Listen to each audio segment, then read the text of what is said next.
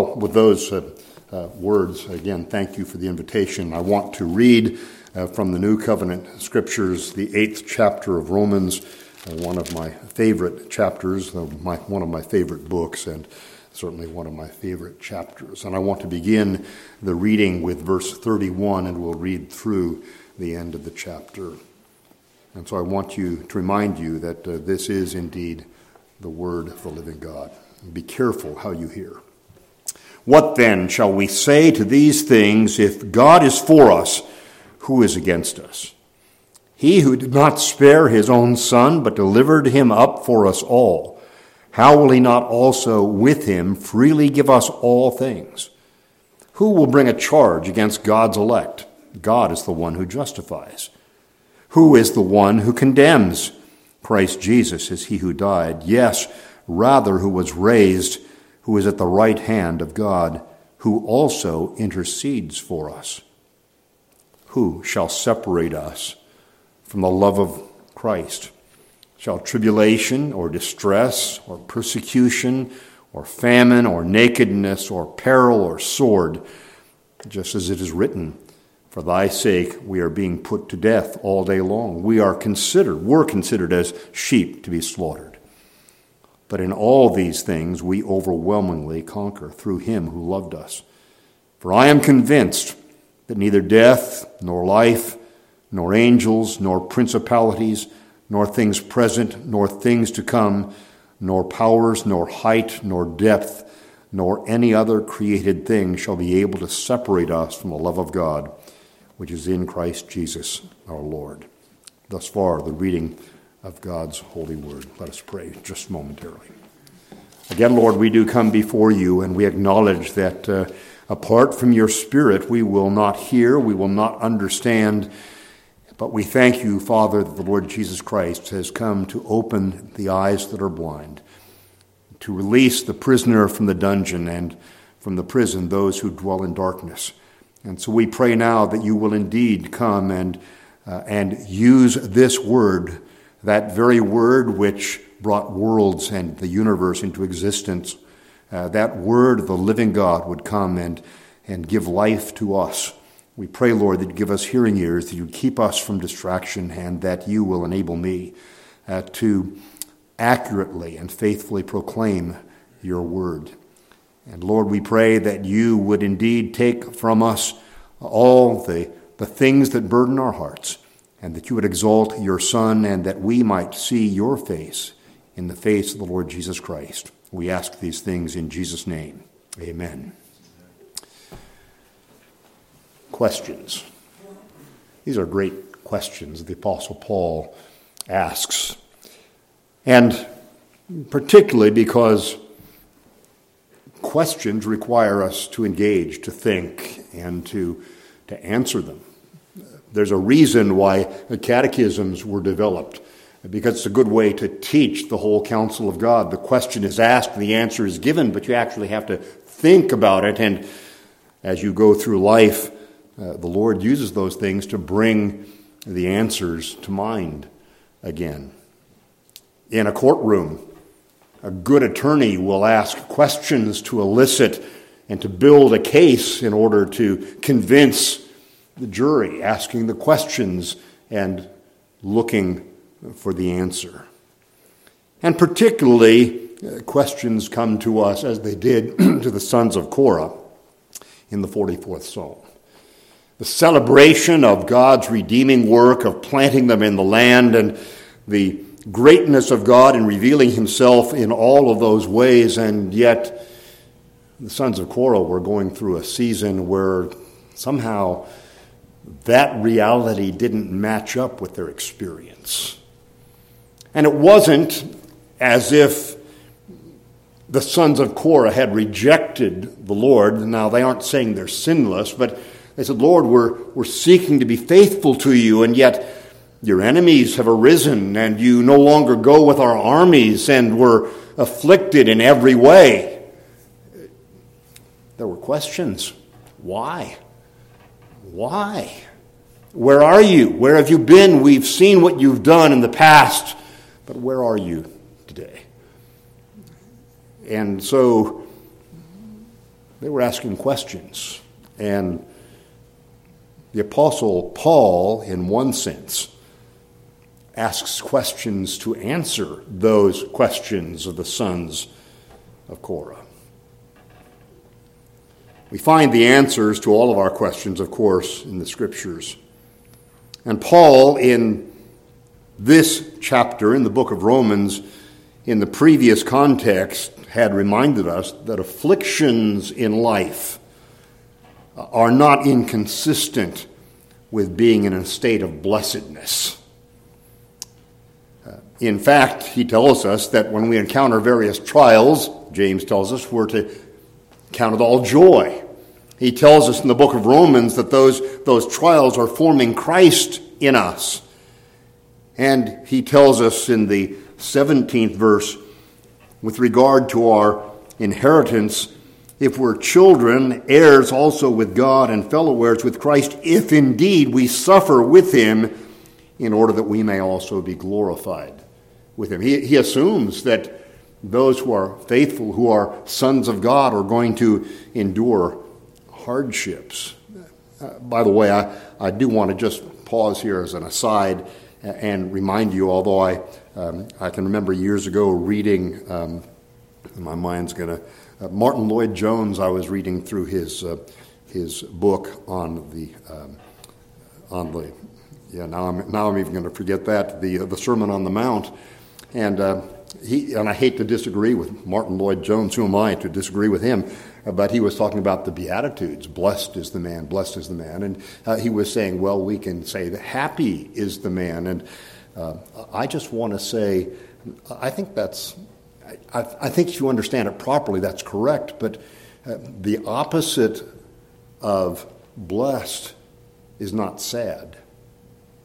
The opposite of blessed is cursed.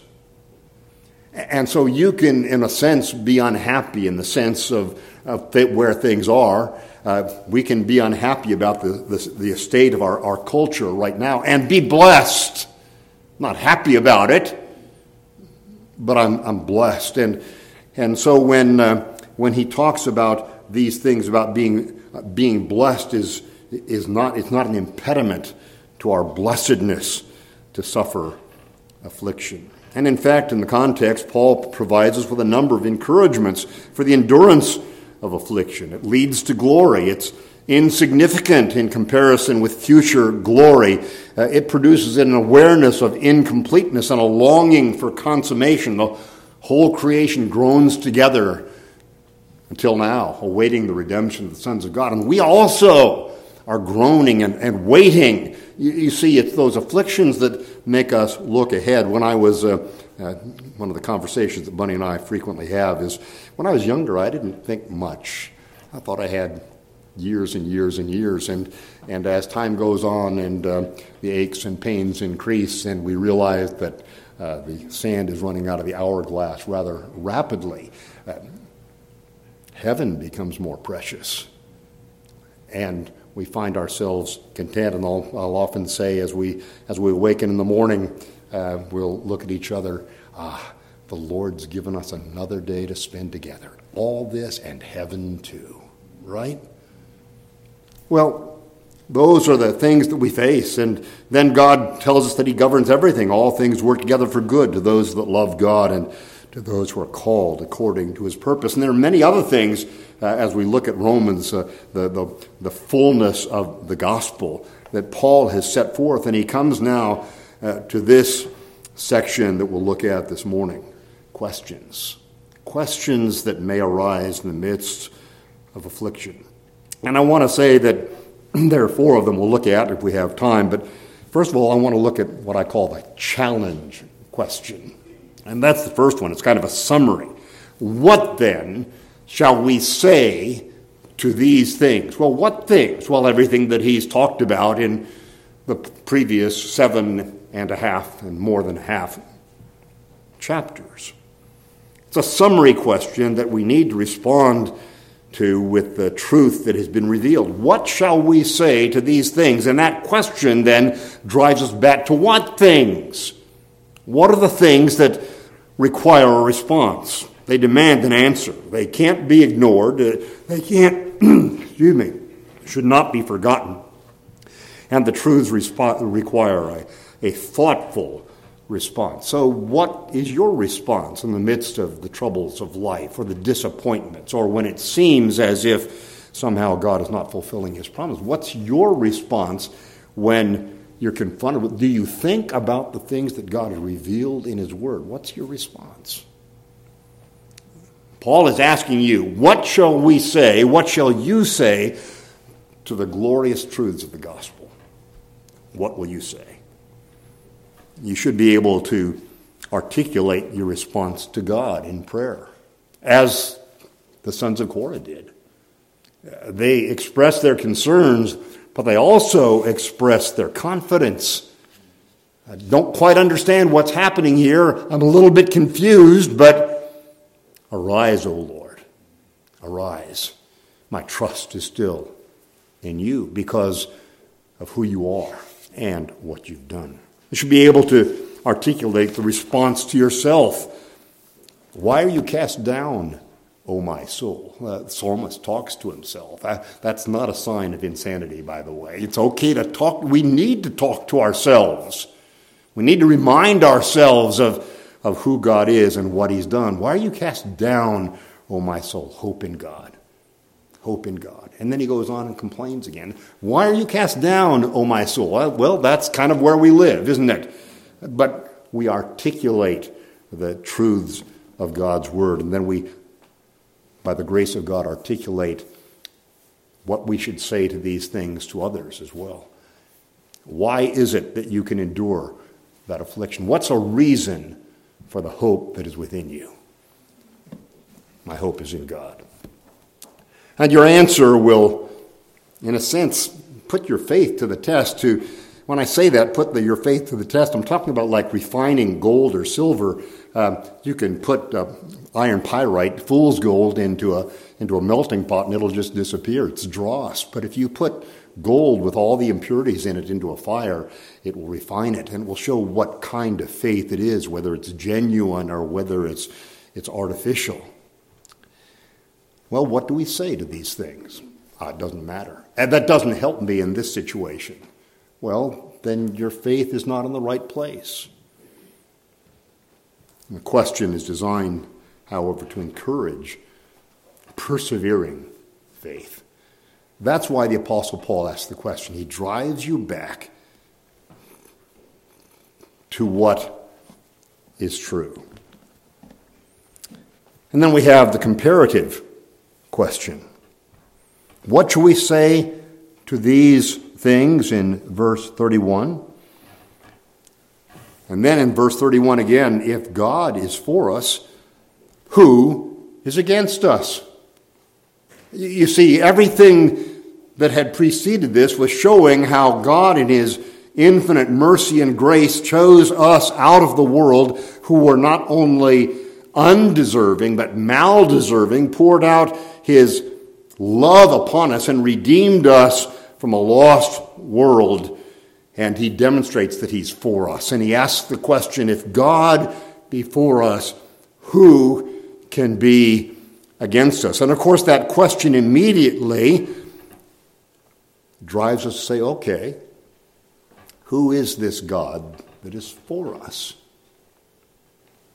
And so we are to think about the one who is for you. And one of the things that the Lord has placed upon my heart more recently that I often fail to do is I don't spend a lot of time thinking about the greatness of God. And you see, I think a lot about the power of God's enemies. I think a lot about my sin. But the greatness of God. And I think if you're going to answer this question, it's going to challenge your thoughts about God. Our problem is that we have too little thoughts about God and too great a thoughts about our troubles.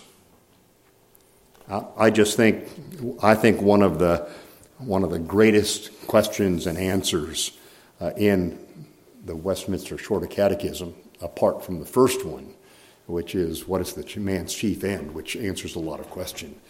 It's the question of what is God? Is that the fourth? Can't remember which one it is in the Shorter Catechism. But what is God?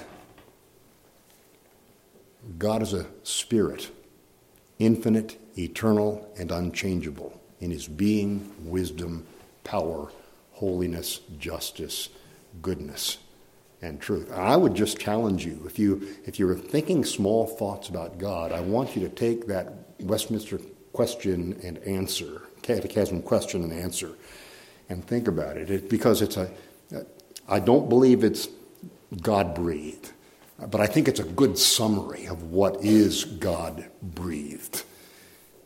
Because what it tells us about is the incommunicable attributes of God, that which belongs to God himself, infinite, eternal, and unchangeable. And I shrink back. It's hard for me to meditate on God's infinity. I mean, it boggles my mind. Unlimited power and ability. Unlimited. Everything that I experience has limitations.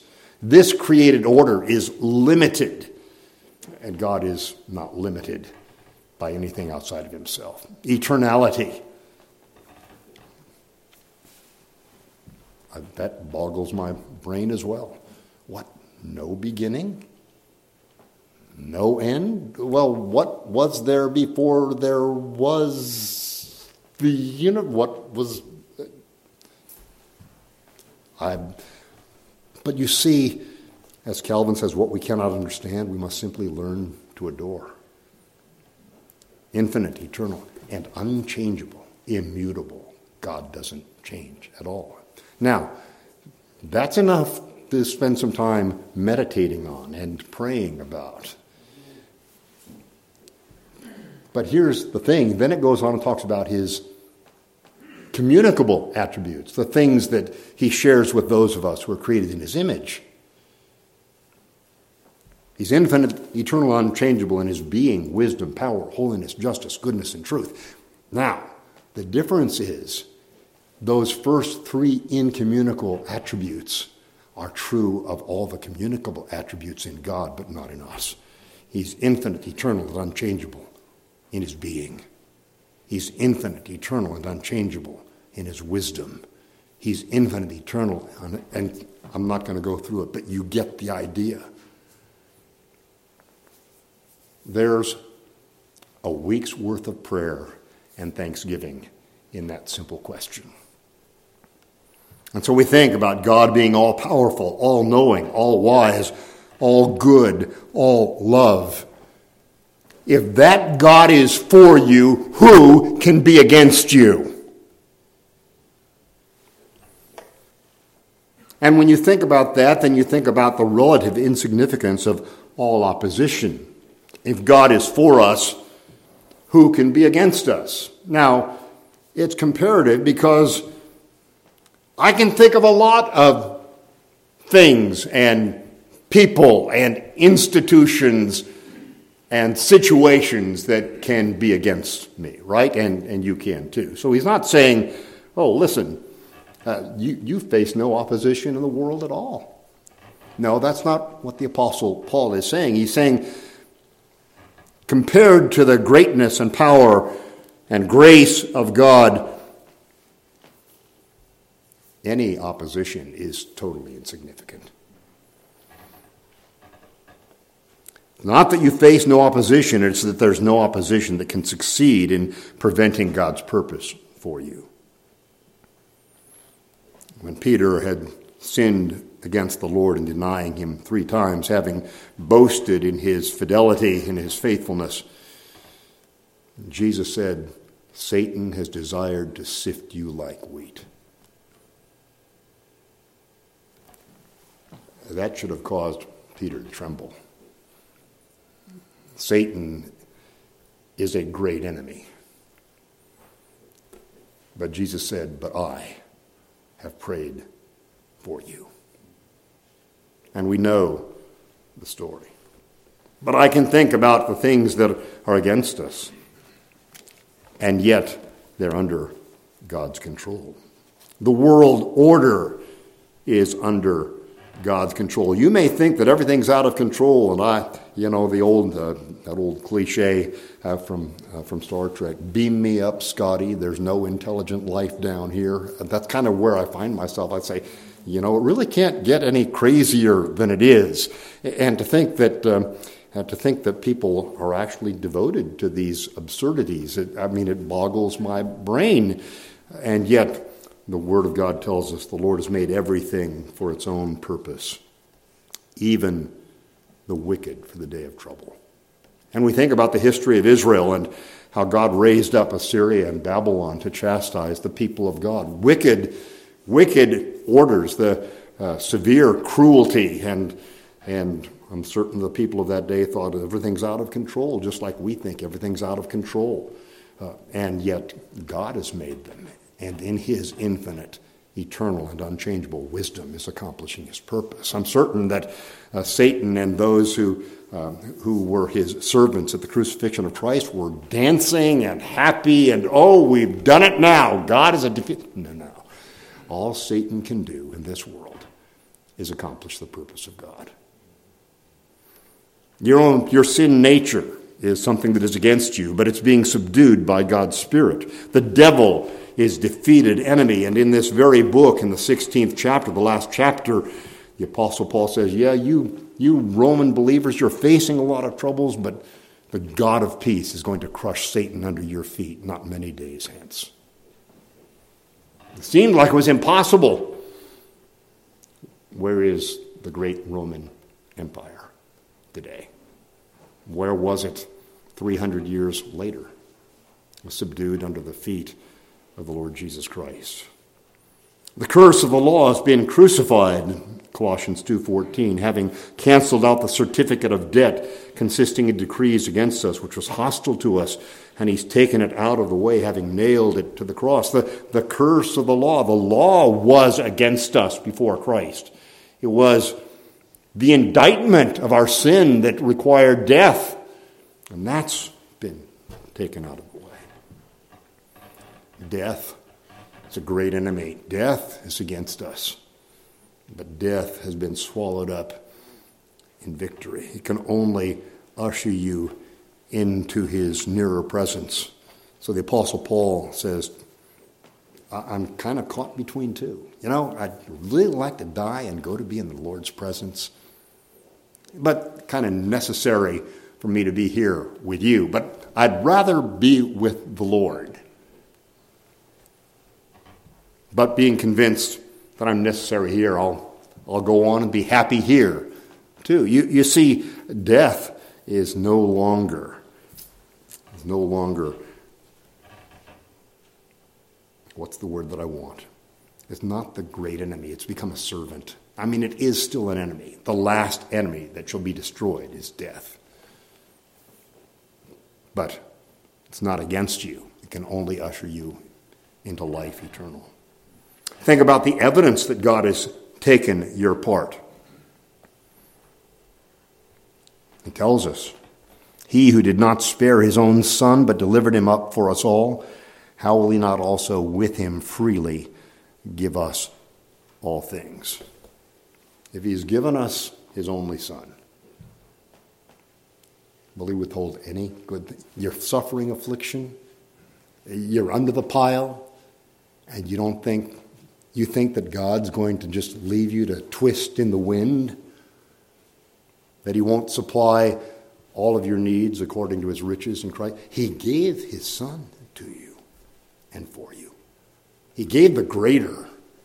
He's not going to withhold the lesser. He poured out the full measure of his wrath on Jesus. Jesus drank that cup to the dregs, not holding anything back, but intentionally delivering him up for you. And Jesus bore all the sins of all his people for all time. The infinite wrath of God was poured out upon upon him. Why? He was forsaken that you might never be forsaken. And he's not going to forsake you. I may have told you this before, but my oldest daughter related something to me that she heard in a sermon in her congregation down in Knoxville, and I thought it was striking. I thought about it. For the believer, the most of hell you will ever experience is in this life. The worst that you will ever experience is in this life. For the unbeliever, the most of heaven you'll ever enjoy is this life. That's sobering, isn't it? Jesus has borne it. He gave his Son for our salvation, and Jesus himself so loved us that he willingly took that upon himself to redeem you. That's the demonstration of God's love for you, and his love was bestowed when you were unlovely, as he tells us. God commended his love toward us, that while we were yet sinners, Christ died for us. How much more shall we be saved through his life? And this love has its objective, your complete salvation. But before we go on to the third, and I know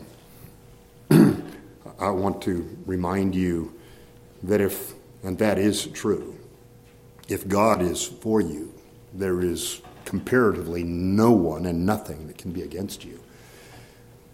Brothers and sisters, and if there's anyone here apart from Christ, think about the converse. If God is against you, then it doesn't matter who's for you. Because God is infinite, not only in his grace and mercy, but he's infinite in his justice as well. There's no one else. Your pastor prayed this morning, there's none other name under heaven given among men whereby we must be saved. The legal questions, and there are two of them in 33 and 34. Who will bring a charge against God's elect? God is the one who justifies. Who is the one who condemns? Christ Jesus is he who died, yes, rather, who was raised, who is at the right hand of God, who also intercedes for us. Two questions. Who can bring an accusation that will secure a guilty verdict at the throne of God? Well, again, we need to understand exactly what is being said here. It isn't as if there are absolutely no accusations that can be brought against us, because the Lord Jesus, the perfect Son of God, was accused of all manner of things falsely. And so there are many accusers and accusations. We are surrounded by them. If you think of ourselves apart from our union with the Lord Jesus Christ, our conscience accuses us, I should say. Offended men can accuse us. Satan can accuse us. He is the accuser of the brethren, the Word of God tells us. He's the accuser of the brethren. We see that in Job, as Satan stands before God and accuses Job, and he continues to accuse us. And truth be told, God can accuse us too, can't he? We've broken his law. But again, this isn't talking about mere words of accusation. The idea here is, who can accuse you so as to secure a guilty verdict? And the answer is no one. And there are two reasons. One reason for that he gives, that God the Father, as the judge, has rendered his verdict already. The trial has already taken place at Calvary, and God has declared you righteous for the sake of Christ. You're forgiven, pardoned, washed in his blood, clothed in his righteousness, and counted as righteous for Jesus' sake. God is speaking about his elect, his chosen. Notice he says here, who can bring a charge against God's chosen for salvation, when the God who chose them is the judge who will not accuse them because the penalty has been paid in full? Now you remember that when your conscience accuses you. You remember that when you are convicted by your own sin. Remember that God is the judge, indeed will convict us of our sin, but as we flee to Christ, he removes that sin and its guilt as far as the east is from the west and buries it in the deepest part of the sea, and he remembers it no more. Hallelujah.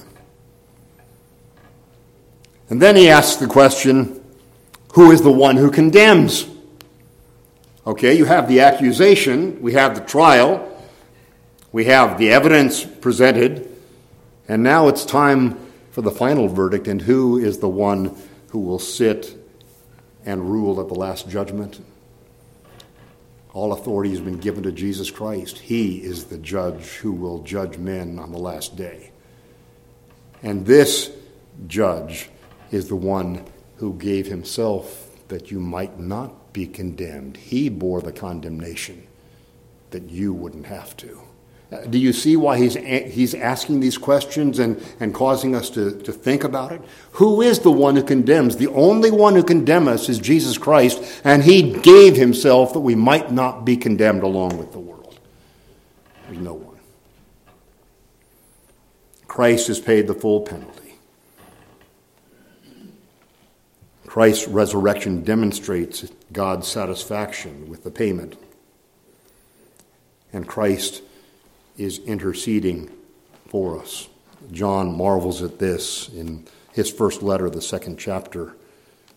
These things have I written unto you that you might not sin, but if any man sins, we have an advocate, we have an attorney with the Father, Jesus Christ, the righteous one. In other words, the judge is the one who is pleading your case for you. And so, well, that's not right. The judge shouldn't be well, sorry, but that's the way God has ordained it. The judge is your advocate. So who is there to condemn you if you're in Christ? And then the relationship question, verse 35.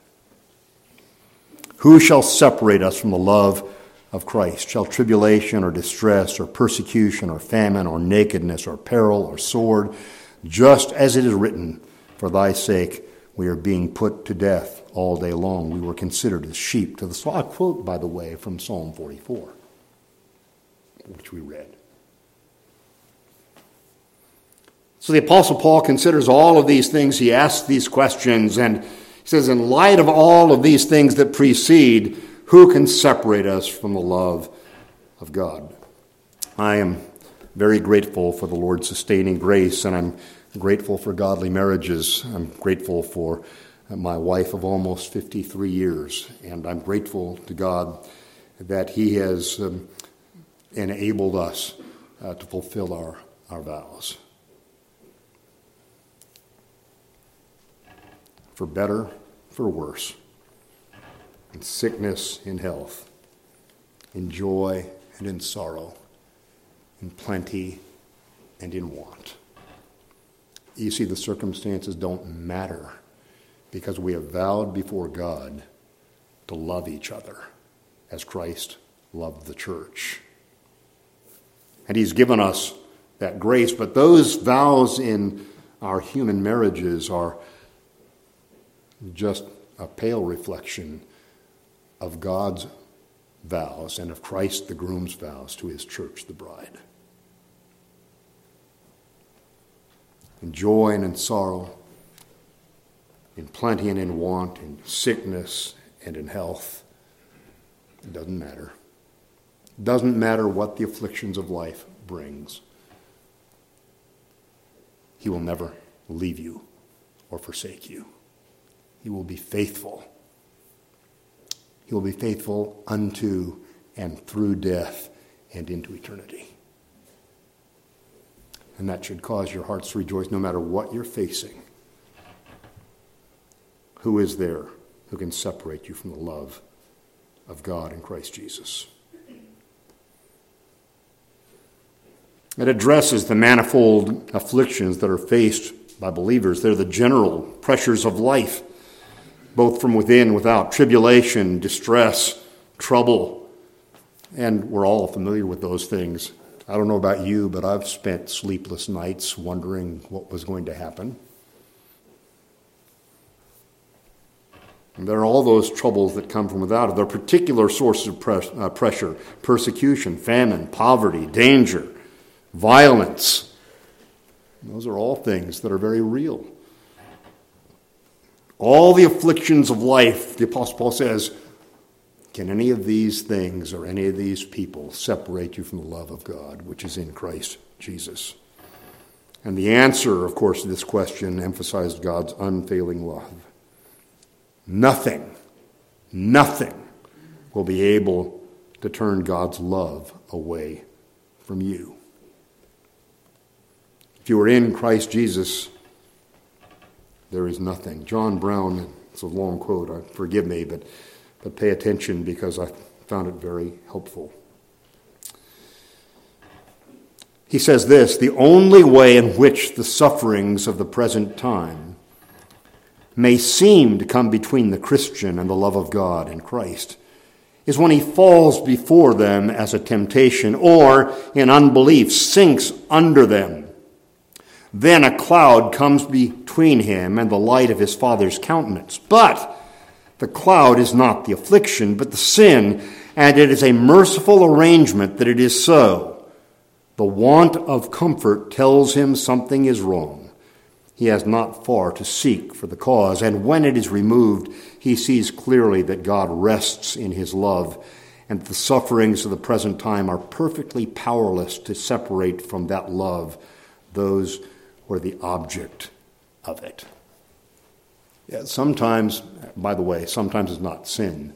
But he's saying when sin does bring a cloud, and it does, it brings us to the place. There have been seasons in my life where God seemed so distant, and it was because of my own stubbornness and sin, and it was that unease of a consideration that God was distant, but he wasn't distant. As a loving Father, he was drawing me back to himself, and fleeing to him, the light of his countenance was spread upon me again. And as we stated at the very beginning, the afflictions of life are perfectly consistent with God's saving favor. And he concludes with these words: yes, there are troubles in life, but listen to these words. But in all these things we overwhelmingly conquer through him who loved us. For I am convinced that neither death, nor life, nor angels, nor principalities, nor things present, nor things to come, nor powers, nor height, nor depth, nor any other thing shall be able to separate us from the love of God, which is in Christ Jesus our Lord. Now that's a long list, and we're not going to look at all of them.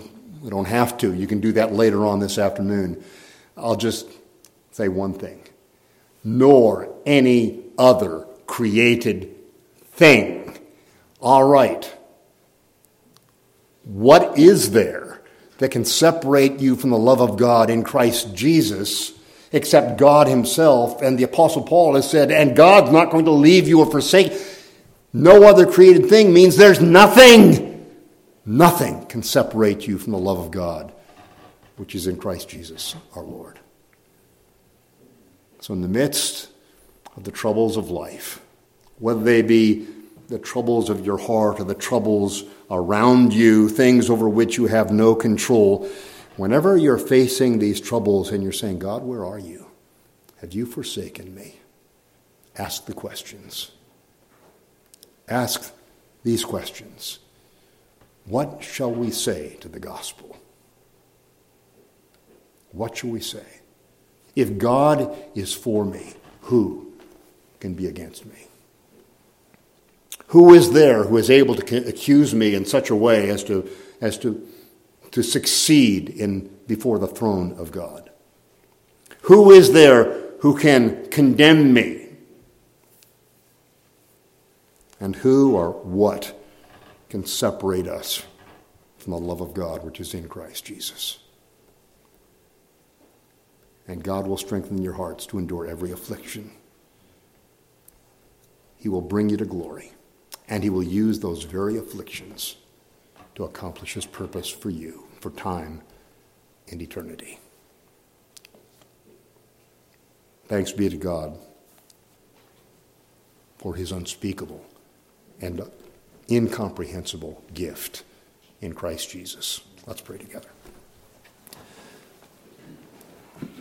Lord, I pray that your word, which is powerful and sharper than any two-edged sword, will convince us, that we might be able to say with the Apostle Paul, I am convinced. I have come to be convinced in the past, and I remain convinced that there is nothing that is able to separate us from your love which is in Christ Jesus. Enable us then to stand in these things. And when we encounter the doubts as the sons of Korah did, we pray that we would not flee from you, but flee to you and come to understand your infinite, eternal, and unchangeable love for your people in the Lord Jesus Christ. We ask these things in Jesus' name. Amen.